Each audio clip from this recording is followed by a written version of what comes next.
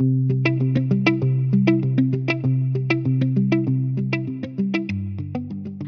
my name is Stella Guan. Welcome back to Path and Bound's Creative Office Hour. Today we have a guest all the way from India. Her name is Nithya, and we actually met on LinkedIn. And she is a UX designer currently working at Amazon. She has had a really interesting career path. Hi, Nithya. How are you? Hi, Stella. I'm great. Thank you for having me. Yeah, of course. So, you had a pretty interesting career path from what I can tell. You studied design in school and worked as a designer early in your career. But briefly in between, you worked in sales and marketing, and now you're back to design again, and you're doing UX design. So, can you tell us how you found your way to UX design? Yeah, absolutely. So I have a background in graphic design, and one of my first roles as a visual designer was working on brand development, marketing, advertising campaigns, and things for early stage startups, and also big organizations in the food and beverage industry, in hospitality, and in service industry. So, as my work evolved, I had the opportunity to work on digital projects and web design projects, which really sparked my interest in UX. Once that happened, I knew I wanted to explore this and explore my skills further. So I moved to New York to pursue a master's in design and technology from Parsons School of Design. And my program was great. It gave me a lot of opportunities to explore new media technologies and also dive deeper into UX specifically. I also worked, post that, I worked with design service firms and startups, and I was engaged in various projects around mental health, neuroanalysis, financial services. So that was a very interesting part of my career. I then moved to digital customer experience management with an automotive company based in India. And now I'm at Amazon. So it's been a slow march towards UX, I would say. Particularly to your question, over the years, I've held positions titled variously from creative to sales and marketing to customer experience manager. But the focus essentially has always been on improving the customer experience and the customer's interactions with a brand or a product. So, in a sense, I felt that my work has always revolved around user experience, and in design and in my career, I've seen that job titles can be quite ambiguous. So that's what I've personally experienced as well. Yeah, definitely. Yeah, that's a really interesting point, right? I didn't even think about that. What you were doing actually is all about improving people's experience, and that's actually what really UX design is, and what a lot of different kinds of design is as well. So you mentioned that you moved from India to the US. So you actually have experience working in India and the US. So I was wondering what your experience is in both countries. Was there any differences that you noticed? Talk to us about your experience in both countries. Yeah, for sure. So yeah, I moved from India to the US, and now I'm back to India. So I feel like I've seen a lot of different phases, both in my career as well as the kind of culture that I've been exposed to. The design culture has definitely been very different. So when it comes to UX design, the US has a more mature design culture. There's a lot more. Community of UX design professionals, which I was able to engage with both as a student and then working in the industry.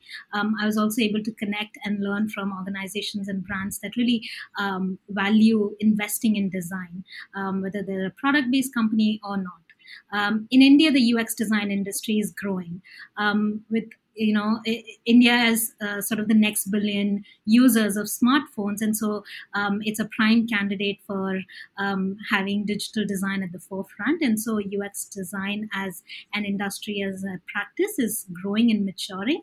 So there's a lot of growth and there's a lot of potential, but I think in some ways India is still sort of catching up to that.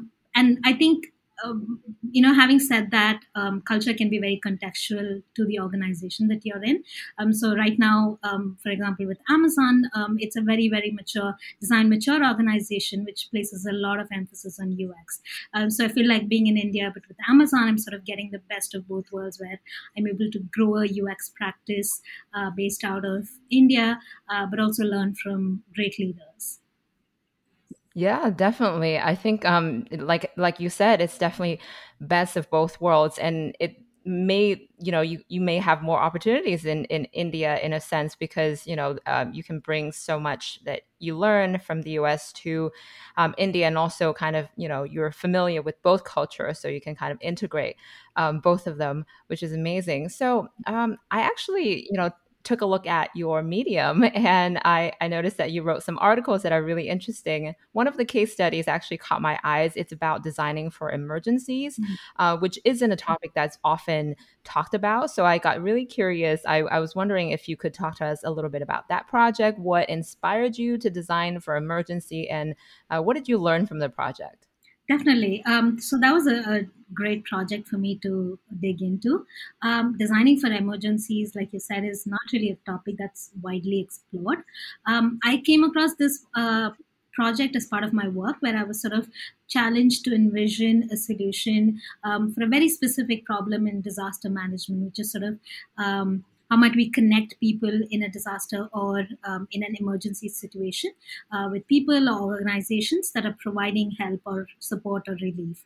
And that's something that I think is not really talked about or is not really considered because if you really see the reality of it, coordination of relief and resources is a very critical component, but that's something that happens on the fly and the moment a situation arises, and it's not a lot of forethought that's sort of given into these experiences. When I was challenged with this problem, I took it on with doing a lot of research, speaking to a lot of people in the industry to really understand the key issues.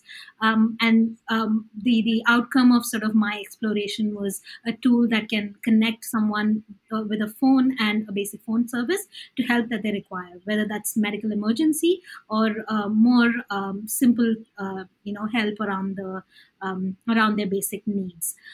This kind of tool, I feel, is sort of the need of the hour. This as the world is right now grappling with the pandemic, and you've seen people turn to the internet for information, for resources, for help with finding, testing and vaccinations and all of that. So I think it's something that we really should be more involved in as a design community, and it's a great opportunity for us to step in and help create products that create real impact.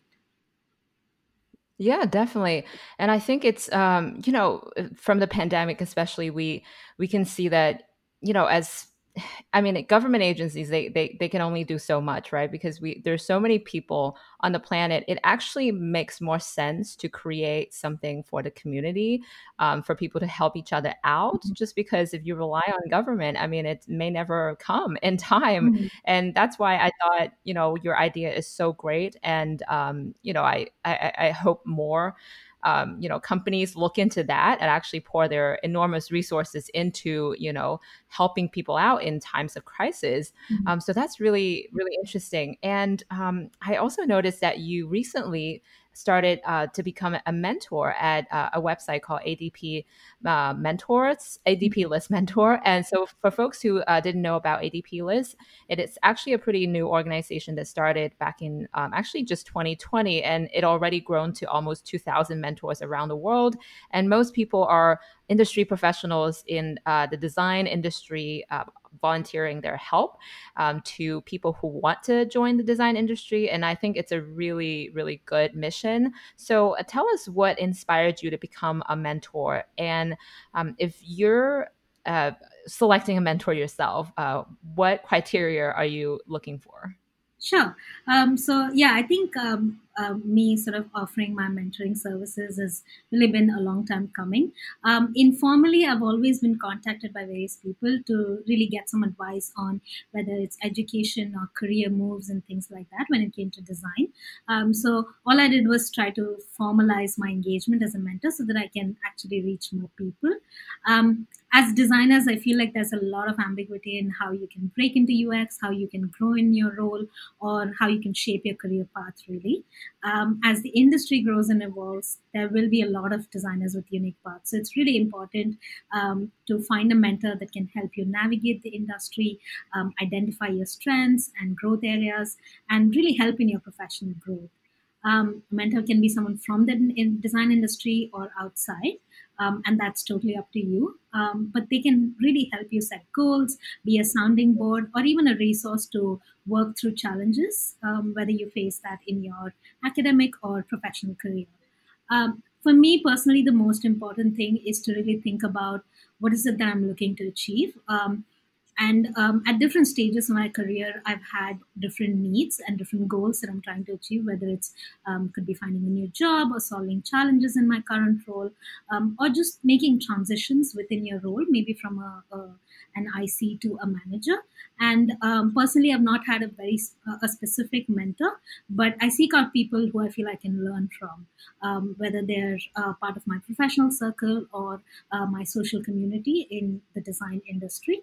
And I seek out people based on the goals, based on what stage of career I'm at, and really try to connect with people on a more personal level. And so there's always a community for me to reach out to. Yeah, definitely.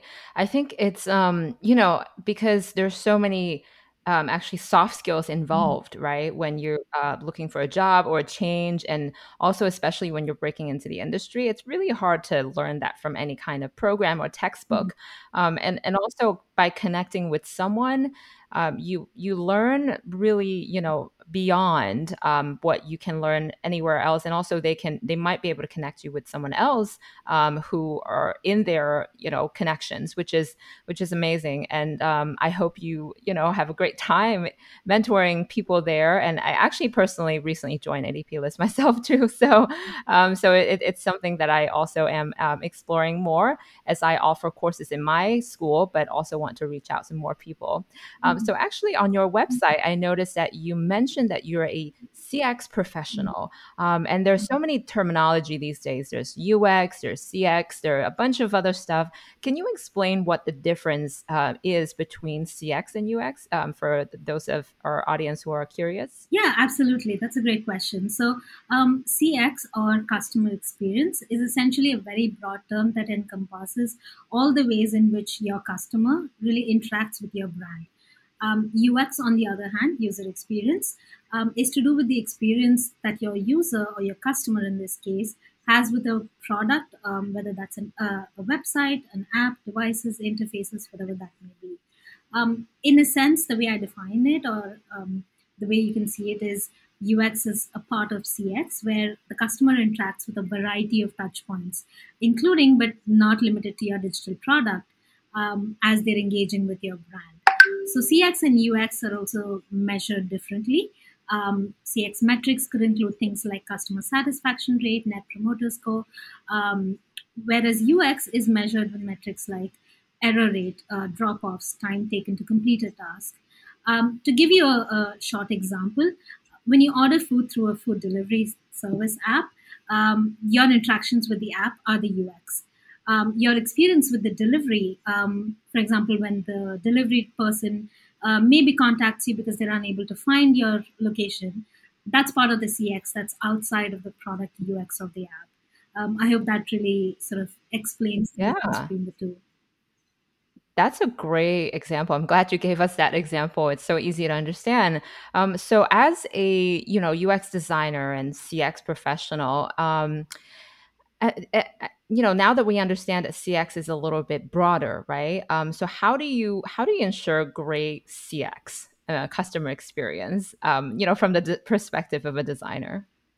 I think you'll have to listen to your customers. That's essentially it. You always have to make sure that you have your customers in mind. If you don't have the correct inputs, seek them out. Whether you're in a small scale startup with limited resources, or in a larger organization which has a user research practice in place, you can always find opportunity to talk to your end customers or your end users. It's also really Mhm. important to sort of understand the context of your product or your brand, and really reach out to other brands and other UX professionals who have experience in the kind of work that you're doing, and that really helps you sort of make sure that you're on the right track, and you're not repeating some of the mistakes that you see in other experiences. Yeah, definitely. I definitely see kind of like an overlap in UX and CX, and it's all about putting your customers, your users first, not assuming that they do certain things or feel certain ways. And it's it's what kind of put us in a position that's very humble, learning from them, and also being really creative, learning and then creating a solution for them. Awesome. So I was wondering if you have made any mistakes in your career before, and if so, what they are, and also if is there anything that you wish you knew back then? Mhm. Anything So like that? one of the things I have just mentioned is making sure that you really listen to your customers. But something that I've learned to recognize as equally important is making sure that I'm heard. As a design professional, as part of a larger team, you can be deeply empathetic to user needs, but a critical skill is to be vocal within your team, within your organization, within your community. More often than not, I found myself actively advocating for design, whether it's with business or technology teams or even with leadership. And it's a very important role for someone to play. Outside of work, I feel that it's also very important to find your voice as a designer, and really share your thoughts and your work with others. That really helps you not only get great feedback, get early feedback, but it also helps you gain critical thinking skills, and adds a lot of diverse perspective to the work that you're doing and adds value to you as a designer. Yeah, that's really awesome. I love your perspective, like advocating for yourself, right? It's actually a skill that's really scary for a lot of people, because it sounds like you're trying to fight off a lot of, evil forces and kind of emerge from below, which is very important from my personal experience as well when I was working for big organizations that are not always design focused or design centric. Mm, You really need to push that idea, present that in front of higher and senior leadership, and mm, explain to them why it's important. mm, And if you're in a leadership position, then you have even more responsibilities, because if not, then your department is not going to be seen, and there's not going to be enough.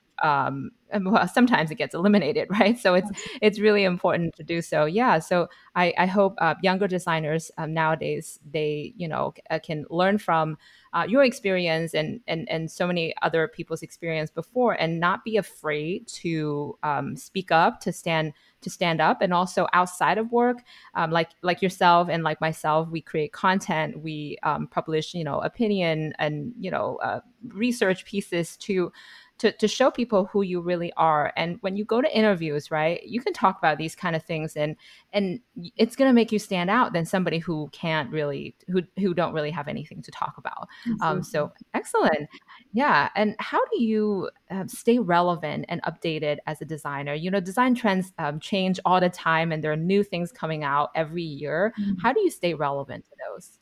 Yeah, it takes a lot of effort for sure. I think personally, I believe that design or creativity is a muscle that you constantly need to utilize and exercise, or it atrophies. And essentially, when you're talking about design trends and different softwares and different tools and methodologies that you utilize as a designer, those keep evolving continuously. And so it's great to sort of keep an eye on that. Not to say that you get stuck in trends, but I make it a point to learn new skills as they're relevant to my work in the day to day. With online courses and all these other resources where you can get a lot of free information, there's a lot of ways that you can really be upskilling yourself constantly. When it comes to being updated on sort of the latest and greatest in design, I've always made it a point to engage with the larger design community, whether that's been based in the US or currently in India.